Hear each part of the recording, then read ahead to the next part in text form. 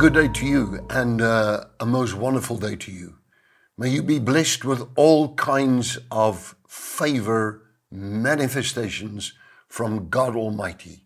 Heavenly Father, I pray for this person who's watching me right now, that as this person's heart opens to you, the power of your Spirit comes upon this person, and that, Lord, you open up the eyes of the understanding of my listener, because I speak not to crowds, I speak to the individual.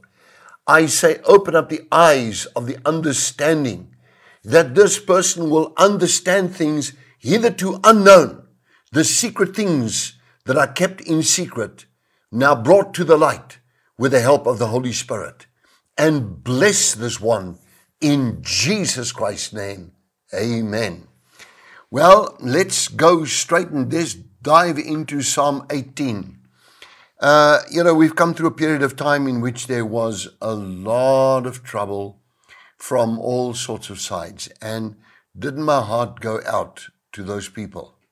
To be very honest with you, I sometimes have this feeling in my heart just to go out there and go and stand in the midst of them and help them to calm down. But I suppose my family and friends and church members won't allow me to do such things. But I feel sorry for the poor and for the needy and for those who have to run and try and get food. One person shouted, "But we're hungry." And Lord, that you would heal this nation. That would be my prayer, that you would heal this nation and that we go through a metamorphosis.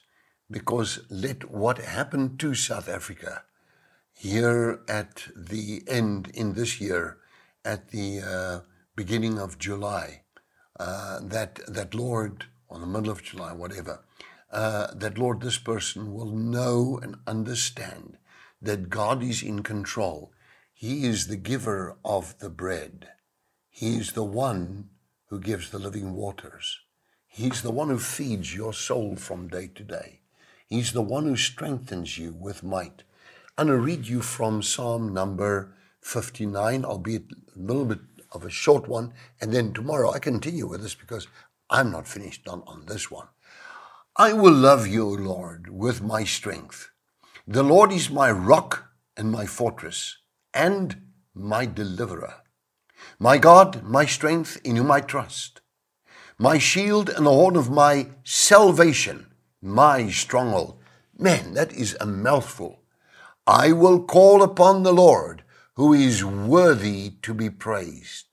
So shall I be saved from my enemies. I repeat that for you.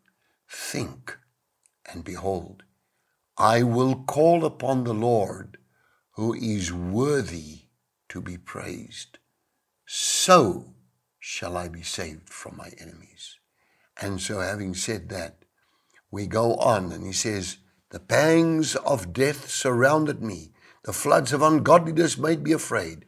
The sorrows of hell itself, Sheol, surrounded me. The snares of death confronted me. And in my distress, I called upon the Lord, and I cried out to my God, and he heard me from his holy temple. Right there, I'm going to pick up tomorrow. Because what happens if God hears your prayers? Start praying now. Make this devotional time. Don't just take heart to heart like that, but it's devotional time for you. And I pray, Father, in the name of Jesus, draw everyone, all the people, closer to you in this hour of this world of the final and last days as we have it in Jesus' name. Amen. Did you enjoy that? We would like to connect with you and share much more with you. Just click on the link below and follow there, and it'll open up a whole world, a whole new experience of great things of God just to bless you. We love you.